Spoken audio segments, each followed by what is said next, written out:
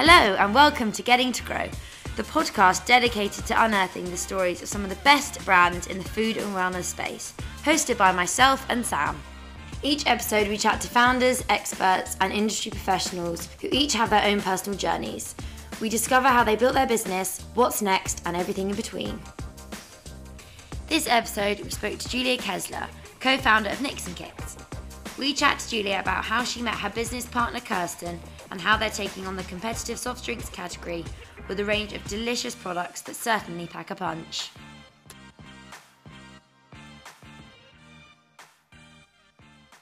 So welcome to the podcast. Julia, thank you so much for taking your Tuesday evening out to chat to us. Just here to talk about you, how kind of Nixon Kicks came to be. I was actually introduced to Nixon Kicks, I think it was about a year and a half ago now. I was out in Covent Garden and I went into the Tesco Metro there.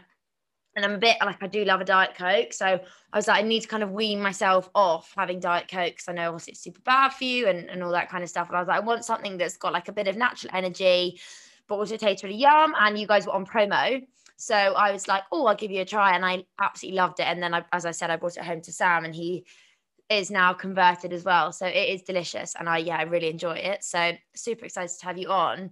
And just from looking at kind of your website and doing a bit of research on you, it'd be really interesting to understand how you met your business partner. I understand from doing some Instagram digging that you met on a plane to London. So yeah, just be really interesting to understand that and just hear your story. Great. No, excited to be on the podcast. Thanks for inviting me and Sam. Really excited to be here. How did I meet my business partner? So as you can probably tell from my accent, I'm originally from Germany, and many decades ago, I was moving to London for doing my business degree, and I happened to move on the same date as my business partner, who was also moving to the UK. And at the time, it was really funny. At the time, you were still allowed to take 30 kilos when you were moving countries. So there we were with a big, massive, oversized backpack and a suitcase and just, traveling together for our new venture. Being German, I obviously needed some German food. So Kerstin knew exactly where I needed to go, which was, I was living in Shoreditch when it wasn't cool. It was still just rough, not gentrified yet. Kerstin was living in Clapham, a little bit different. So I was venturing all the way to Clapham to buy German fruit from a German retailer, to then take that all back on the train back to Shoreditch. It's a trip I only did once, obviously. But yeah, so that's how we met. So we met in Nuremberg, where she's from. I'm from the east of Germany, and that is how we got to know each other.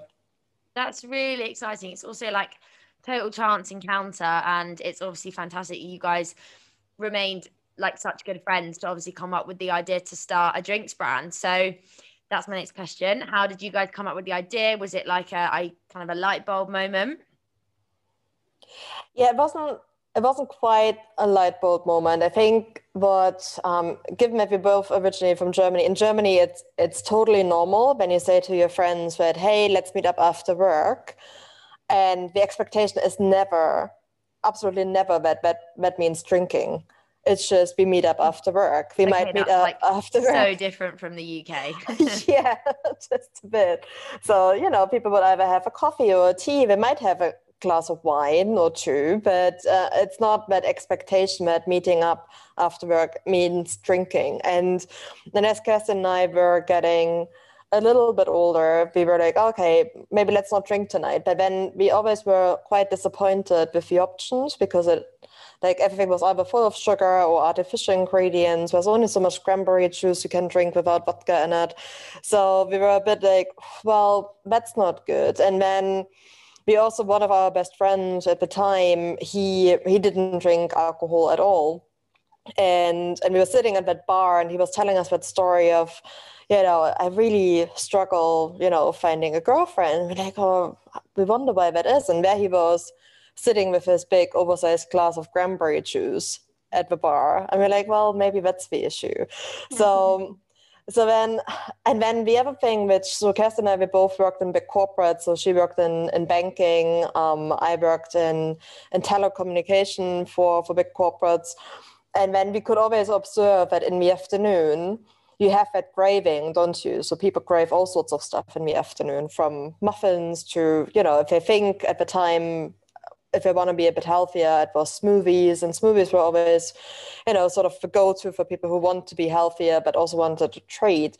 And then what we always could observe was that sugar spike, right? They would have it and then they would bouncing around for like an hour. And then there's that sugar slam, which just takes you down again.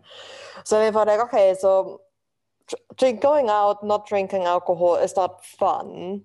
And also in the afternoon, there must be something which, like a lot of people, they don't want to drink anything caffeinated in the afternoon, just because, people then start bouncing for too long. So that's really when we thought like, okay, there must be something better. We had absolutely no idea on how to make a drink.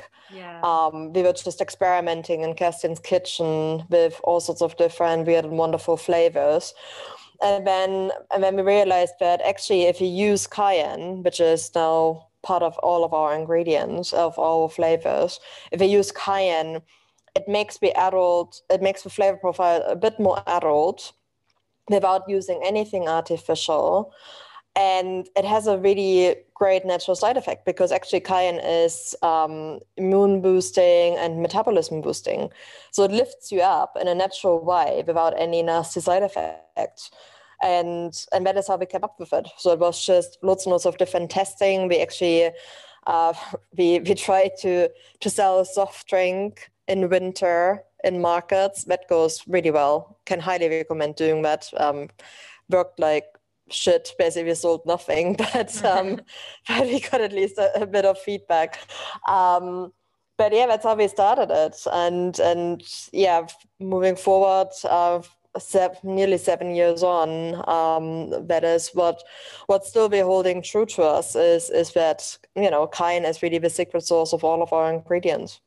Yeah, that's really interesting actually, because I saw on your website that you mentioned like the botanical aspect of the drinks, and I am relatively like holistic and healthy, and I try and incorporate lots of different things into my diet to make sure that I'm getting lots of benefits. So for me, this is a really interesting one that I think, and I guess lots of people that listen to the podcast are clearly foodies and interested. So this is, yeah, it's really interesting that you were able to create something out of like actually like a food ingredient and put it in a drink. I think it's quite unique and it's quite special, and it obviously works, and it's been brought to market. So yeah, that's a really, really interesting story.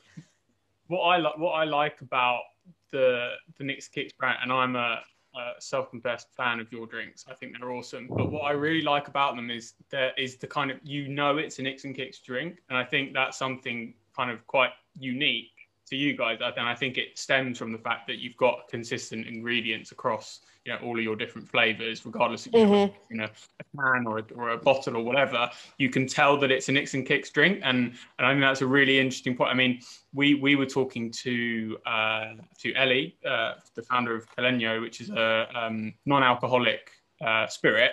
And we were just talking about, the kind of whole alcohol-free thing. And it did cross my mind that Nix and Kicks might be a replacement to, drinking. But for me, it's kind of more, whenever I have one, it's definitely that kind of mid-afternoon, pick-me-up kind of Diet Coke sort of replacement type thing. And I mean, we are both very bad with Diet Coke, and it's not good, or other brands are available.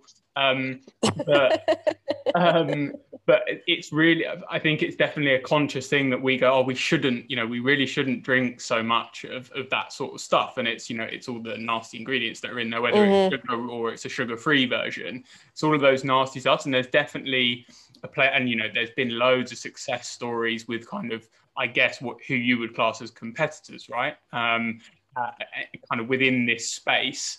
But I think it's just really interesting that you guys, the thing that's unique about you is that kind of the cayenne element and the kind of unique ingredients that sits across all of your range, because I can't really think of many others that have that. Yeah, I think as well, is you have to, especially with coronavirus and like not even coronavirus, but before that, the wellness space was booming and people were really interested in like kind of finding alternative ways to boost their mood naturally. So I think it's a really great product that's come into the space that people have been able to like have as kind of that, that pick me up without the nasties.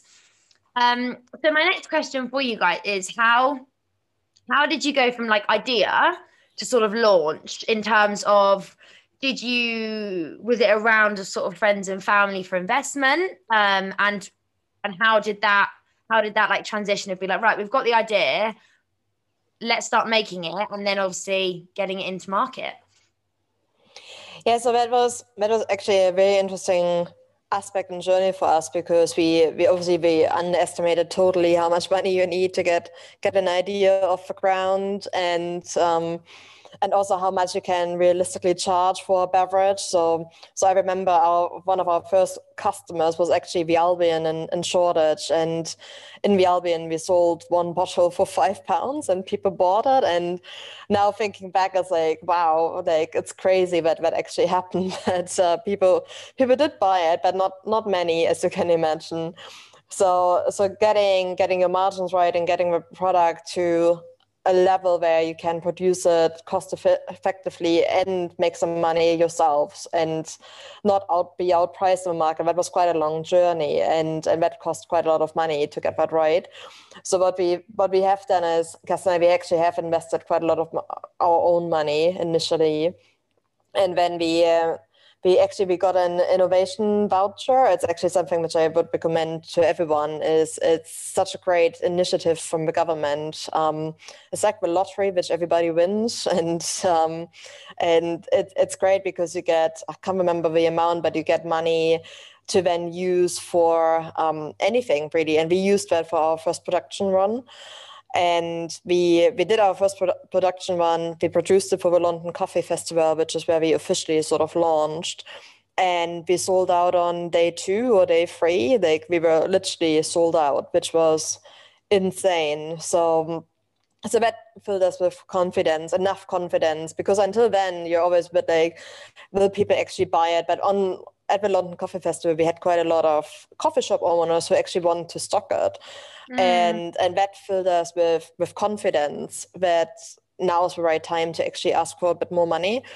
So then we did our first angel round, and it was a mix of friends and family, but also a couple of really good industry people. So that was our first sort of round. Cool. And I'll definitely, because I want to talk about your recent funding as well, your crowdfunding with Seedrs, but we'll come on to that later.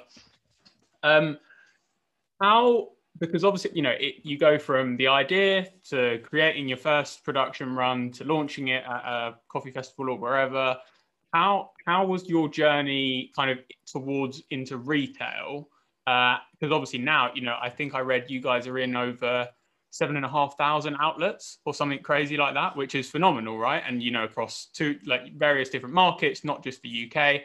How do you go about, or how did you go about kind of securing, the big retail accounts? Because I guess, especially at that time when direct to consumer was less of a important channel, retail was obviously, the big thing, right? How did you go about winning those big retail accounts?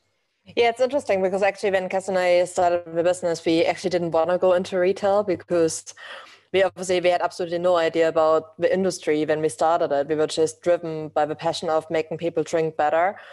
And retail was something which we were really scared about, to be honest, because we were hearing all of those horror stories of, retailer X, they just drop you overnight, and that got a lot of people bankrupt, and we're like, oh my God, we definitely don't want that to happen.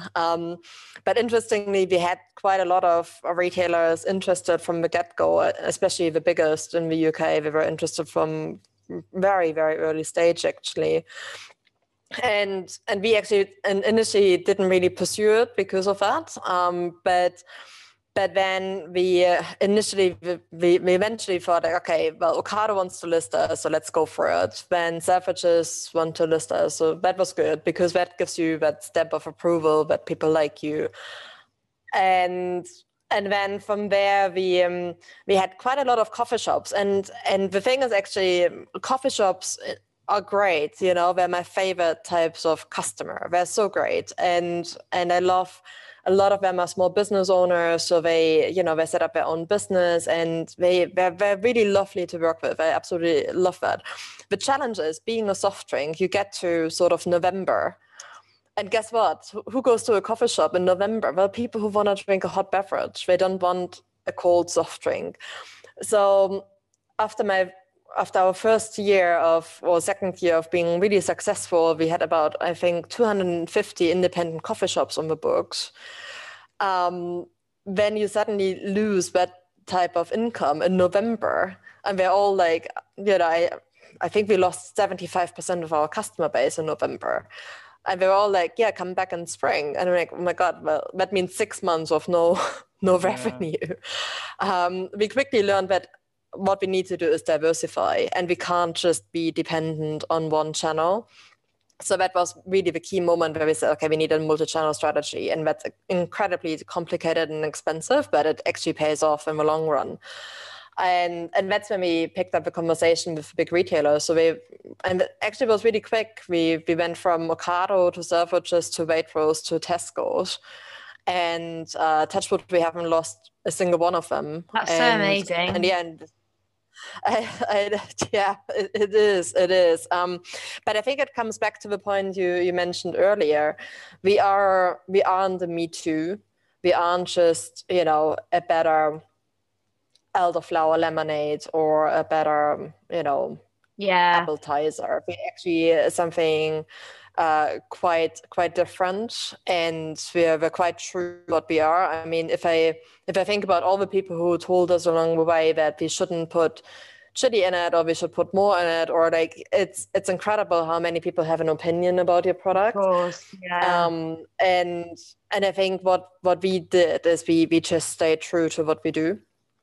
And that is actually and we're very data driven. We're incredibly data driven. So we know exactly what's currently trending and what the retailers need. We pay a lot of attention to that, and we can speak their language. So we learned how to speak their language. So we know exactly that, like, for example, one retailer, they have like 5 family names, and we know all of them, and we know exactly with what family we're over-indexing, which family member we bring to the proposition and to the category, and that really helps. And when we're not greedy either, so we never asked for, we want to be in, 2,000 Tesco stores, because reality is I probably wouldn't sell in 1,000 at least. Yeah. And I think, and I much rather do a really great performance in 500 stores than a poor performance in 1,500. And I think that really pays off. Yeah, I think I was going to say, obviously that's, I think, where you guys are now, but let's hope that you get, such great brand awareness in the coming years, that obviously that you do get that distribution and you do sell in the 2,000 stores. Oh, no, absolutely. But still, like, like we're launching with a big convenience retailer later on this year, and again, it's gonna be, not even a quarter of the amount of stores, but it's gonna be the right quality of stores, and I think that is what really sets us apart. We're not greedy. We rather build the right distribution, right rate of sale for the right customer, as opposed to, build a shitty rate of sale in too many stores. Yeah, I think that's really important, because retailers want to see like proven track records and stuff. So when you go propose it to other retailers and potential like international offers, you can say, look, we have a proven track record of like incremental distribution, which has then been incremental revenue and paid off. So yeah, that's definitely a fantastic way to look at it. I guess also, there's, and as you said, Julia, you guys are different to, other, sort of competitors in the space, right? You're not another or another apple and elderflower sparkling drink. You have a unique thing. And so there's obviously a, consumer education piece that they are not used to seeing products like yours. Obviously, you've been in the market a certain amount of time, but I think there's often things and kind of barriers, not necessarily bad ones, that you have to kind of go through to kind of get that long-term growth and become, this big, product and brand that I guess you hope you're going to be in the long term. But there's that educational kind of, this is why we're, unique, and this is the product, and, you might never have seen this before, but give it a try. Whereas, if, I don't know, Coke bring out a new a new sugar-free flavor of their drink, there's that, they don't necessarily have to do that, if you know what I mean. Oh no, absolutely. Trial is everything, and encouraging trial is probably the biggest key, because like in our case, for example, we know that we have an above the average repeat rate, which is great, but then we first need to get more and more people to drink it for the first time. And that is definitely the trickiest point for sure. And especially last year, I mean, that was just immensely challenging to get people to try it the first time. So leading on to that, actually, and we'll go on to COVID in a minute, but how did you get people to know about you initially? Did you do lots of sampling? Did you kind of, get stands at events? How did you gain momentum within your brand awareness?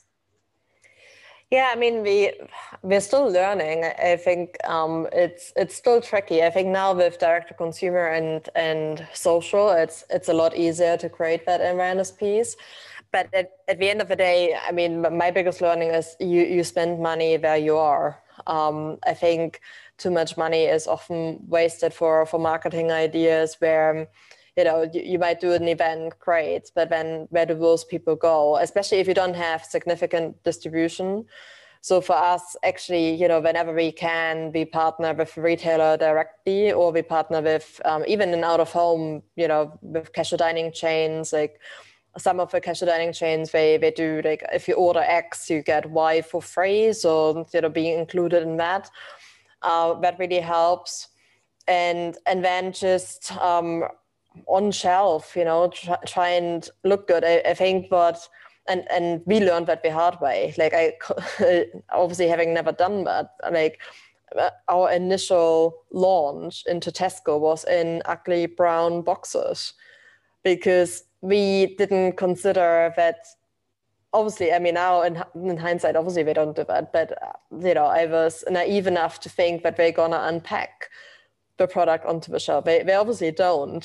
So no. Yeah, the SRPs are so important. So important. And it's amazing. Like even, I'm always fascinated when I walk any sort of retail shop and I still see ugly brown boxes from big brands. And I'm like, wow, like even they get it wrong. But it's those sort of things I think are massively worth it, to really invest into good SRP, into good shelf presence, into good visibility of your brand, because that is where the shopper is already. Yeah, I think for anyone listening now, next time you walk through your local Tesco, Sainsbury's, or you're doing your weekly shop, have a look at actually what the product is sitting in, because for brands, obviously working in the space, it's a massive branding opportunity. Like it really tells people about the brand. And Tesco, they don't, and other retailers, they don't tend to sometimes rip the box or show the product. So having like a really lovely kind of tray, or however your product comes, a box or whatever it is really important. So keep an eye out for that.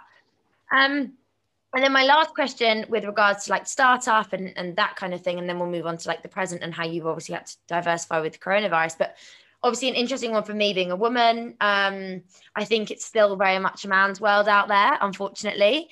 But there, we're changing, and there's lots of things, women in the industry are really making a voice for themselves now. So what was it like being, I guess, two women initially, asking for kind of funding, but also just like being taken seriously? Because when we were speaking to Ellie, she mentioned that was the hardest thing that she found, is that people just kind of were a bit like, oh, well, what is this, without kind of coming off in the sense that, can you kind of do this? So how was your experience with that? Yeah, it's an interesting one, and we've been asked that a lot recently. I think because of International Women's Day and funding being a problem, and obviously, like when you read the statistics, I mean, it's horrendous, right? Like in 2019, Harvard Business Review shared an article where basically only 2.8% of funding is going to women-led startups. And in 2020, it actually fell down to 2.3%. So when you hear those sort of statistics, it's absolutely shocking. But I guess, Kerstin worked in banking and I worked in operations. And by default, we were predominantly surrounded by male colleagues. And I guess we never realized that there is actually that conflict of being a woman and in that industry. I think the first time we realized it, and it's actually, it's my favorite story now, but it was horrendous at the time. Cass and I, we were actually invited. We won the World Beverage Award, Innovation Award, and were invited to that trade show in Bavaria. And then there was that woman, and she was basically selling massage chairs for the office, and you could have like a free trial session basically. And Cass and I, we went for it and enjoyed it, and it was really cool. Like they had a device, you closed your eyes, and it was really cool with music and all. And then afterwards, she basically, the woman at the stand, she gave us her business card, and she said, "There's the business card. Maybe you want to take that back to your boss." And we were like, we just looked at each other and we're like handing the business card back to each other, because we're like, okay, well, yeah. There you go, boss. So I think it's definitely, sometimes it is still an issue, but I think for us it was never maybe we were disadvantaged, but for us, we never approached it that way. And also I actually struggle personally to talk about, I'm a great female leader. I actually just want to be a great leader, no matter the gender. And actually, most of my mentors, actually nearly all of my mentors are men, and I love learning from them. But I equally had a lot of great leaders I worked for in the past who are women, and I think that needs to change. I think we need to just talk about great leaders, and not whether they're female or of color, or like what makes them a great leader. Is it really the gender, or is it actually what they do? Yeah, that's really interesting, because I've kind of had both. I've had a woman leader and a man leader, and like they have very different kind of styles of how they lead, but actually the ones that make the most impact for me, regardless of gender, as you say, are actually the ones that sort of like ask you how they can help you, rather than saying, like, this is what I need from you, and telling you all the time. It's kind of like, actually, I'm leading you. So what do you need from me to become better? And I think that's really key. Yeah, totally, regardless of the gender, it's, it's what they can do for you, I sometimes think. And I'm lucky at Coconut Cloud, we've got James, the leader, but then obviously we are predominantly like a team of females. So we probably need some more men in the business. Which is an interesting one, because obviously it's kind of not that way really in the real world. No, I know. And I think, it does make me sad, because like whenever we hire, there are actually not a lot of people with diversity applying. And I don't know if it's an industry problem or... Yeah. But yeah, you sort of get the majority of a sort of same type of personalities. Mm-hmm. And yeah, I would love to have more diversity in the industry in general, but there doesn't seem to be too much. Yeah, it's a really interesting one. Actually, I haven't thought about it. Like, obviously, just the day-to-day of me working in the food industry, you're right. I do come up against the same sort of like caliber of people at events, and then other brands and stuff like that. So yeah, I think we could definitely, the food industry's definitely got some work to do with diversity, for sure. So kind of moving on to COVID, the big fat C word. How has coronavirus affected your business, and what kind of stuff have you had to sort of rapidly adapt to? I guess being a small company and a small team, it's not been too much in terms of like strategy changes, but yeah, team changes, or what have you found? Yeah, it's been, I guess we've been faced with challenges all around. Drinks is just drinks is very complicated. I totally underestimate, or we totally underestimated how difficult it is to not just make drinks, but also all the rules and regulations. We obviously, we had the sugar tax coming in. We have a deposit system scheme around the corner coming in. There are all sorts of legal regularity requirements, which they constantly throw you curveballs anyway. Then we had Brexit for a very long time, which made. I feel like people forgot about Brexit. Coronavirus came along. People were like, Brexit, what? Yeah, exactly. But actually, when you think about it, didn't. Yeah, maybe. But Brexit actually, that threw us constant curveballs and constantly forced us to challenge our planning and getting set up for the future. And I guess because of that, when COVID happened, obviously it was a big shock, and we were like, right, we need to act fast, and we acted faster when actually a furlough scheme come into play. But I think we're quite good in managing risk and responding to it. And obviously, from a business point of view, it was terrible. We lost all of our out of home revenue, which was nearly half of our revenue, and that was really, really difficult. But one of the things which was really our focus was trying to keep the team together and get us through it together. And I mean, thank God for the furlough scheme, because we did use it, and otherwise we wouldn't have been able to keep everyone along the journey.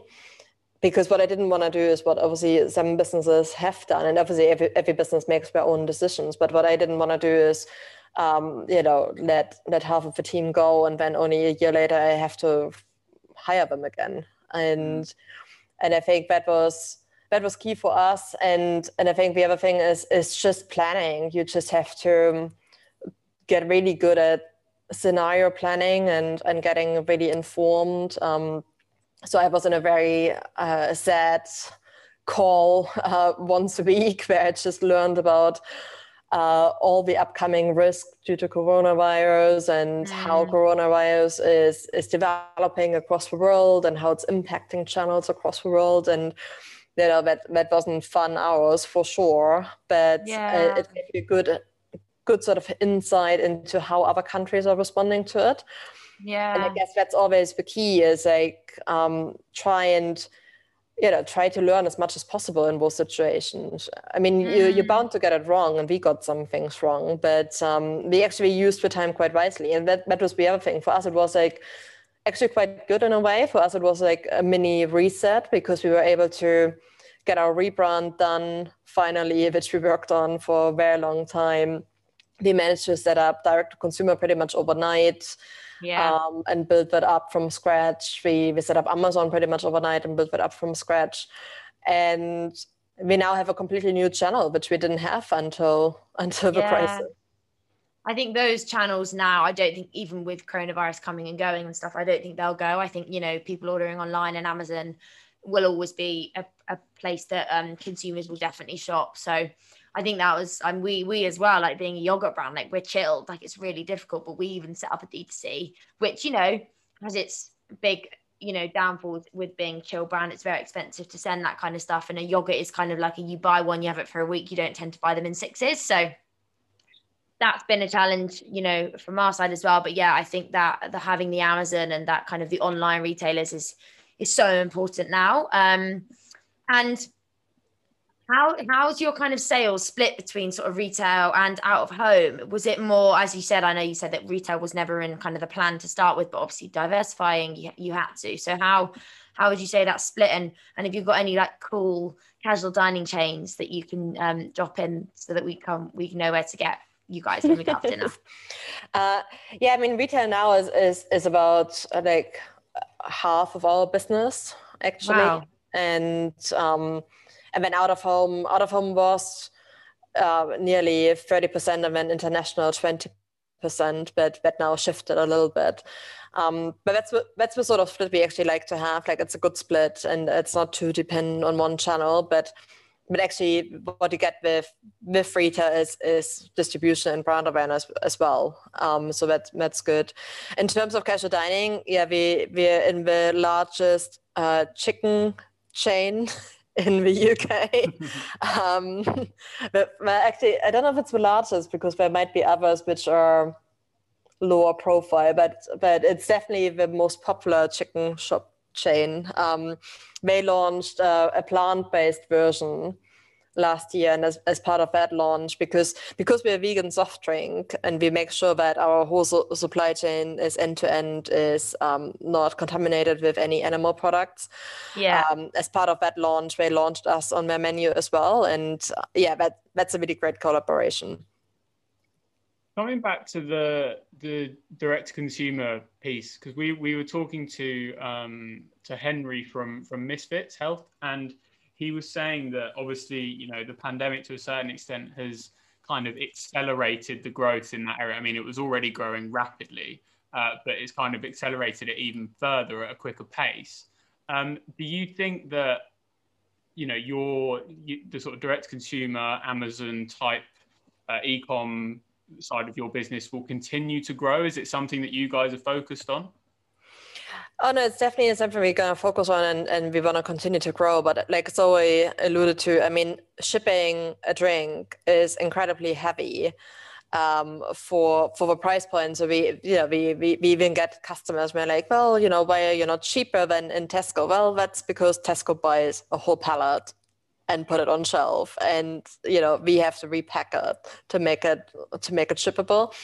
So I think the key is to build it in a profitable way.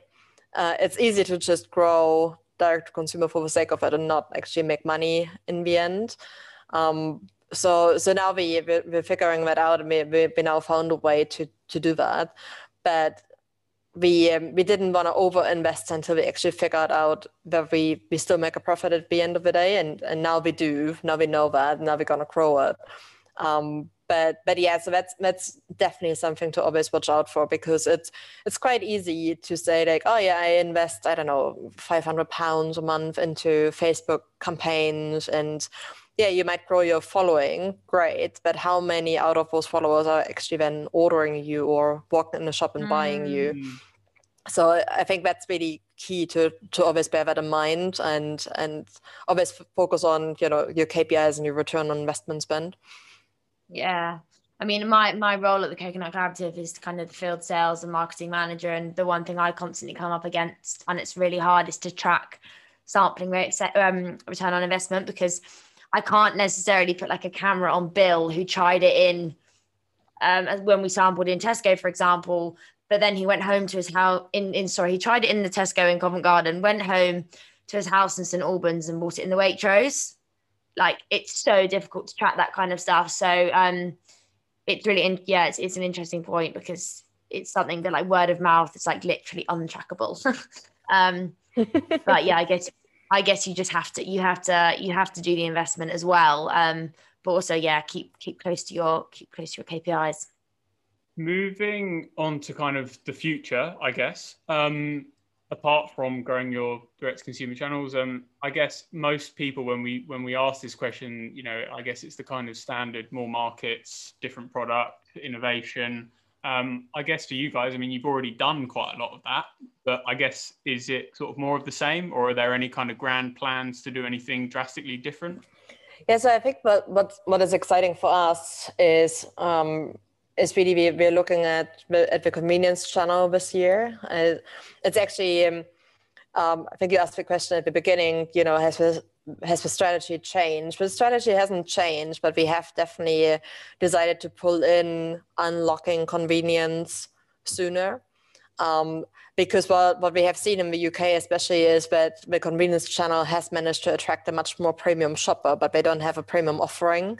So I think it's definitely a really good one to go after. So I'm really excited about that. And we actually hired somebody who knows that channel inside out. So that's what I'm really excited about for the UK. Plus, I'm just excited about the 17th of May when things are opening again, and aren't we all? and on trade, and the like out of home is really like it's such a great channel to work with, and I just hope that we can see some traction there again. And then in terms of big business strategies, like we are actually having a really great agreement with the US. We have a distributor agreement with a direct-to-consumer business out there, and they have 200,000 active ordering customers a month on their books, which we can tap into. So that's really exciting because we obviously, I guess everybody always wants to go to the States, but it's easy to go to the States and spend a lot of money and not make any money. And now that with the partner we found, I think that could be really, really exciting. But it doesn't put too much risk on the business. So that's super exciting. So hopefully we're going live. The planned go live date is in June. So really excited about that. And I guess as part of that, and I alluded to it earlier, you've recently, I don't know if it's finished at this point yet, but you've recently done some funding through Seedrs. Do you want to just explain a bit about sort of why you guys did that and what, how that process works and what benefits it has, and then I guess ultimately how it's going to help you in the long term? Oh no, absolutely. So we actually, it's not completely closed yet.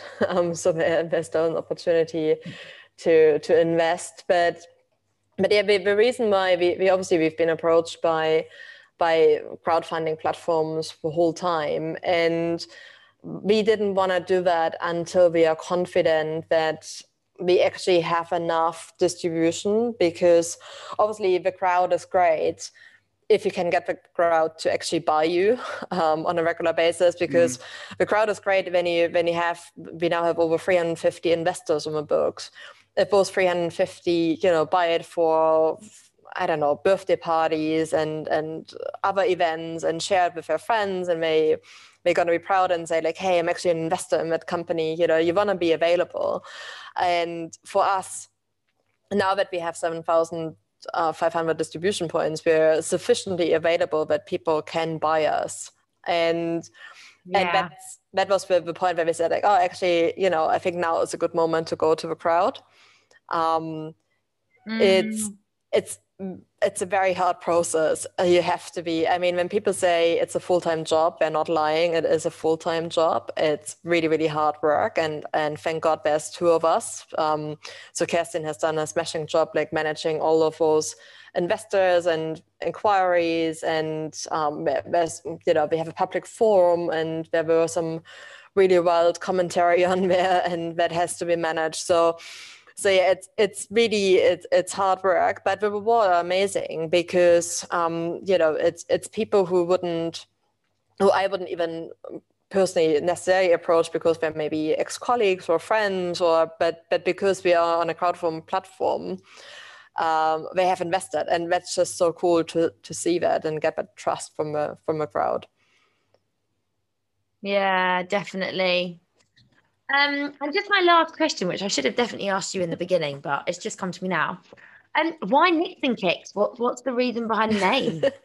So yeah, it's always funny because there are always like wild guesses as to why that name. If one is called maybe Nikki and the other one we can't figure out. But yeah, no, it's not bad. So it's not bad at all. Actually, in German, Nix means nothing. And that is because from the get-go, we said all of our drinks are refined, sugar-free. There's nothing artificial in the product. We're vegan. We're as sustainable as possible. We don't use any PET in our cans. So that's just our ethos. And then the Kicks is from the Cayenne, because if you do all of that, I always find it funny nowadays. Brands always pitch like that. They're always like, yeah, it's refined, sugar-free, and it's vet-free, and vet-free, and vet-free, and by the way, it's also gluten-free. And then I always wonder, like, and is it taste-free or? Yeah. And obviously that would be our case if we wouldn't put the cayenne in it. So the cayenne is the Kicks. Yeah, makes sense.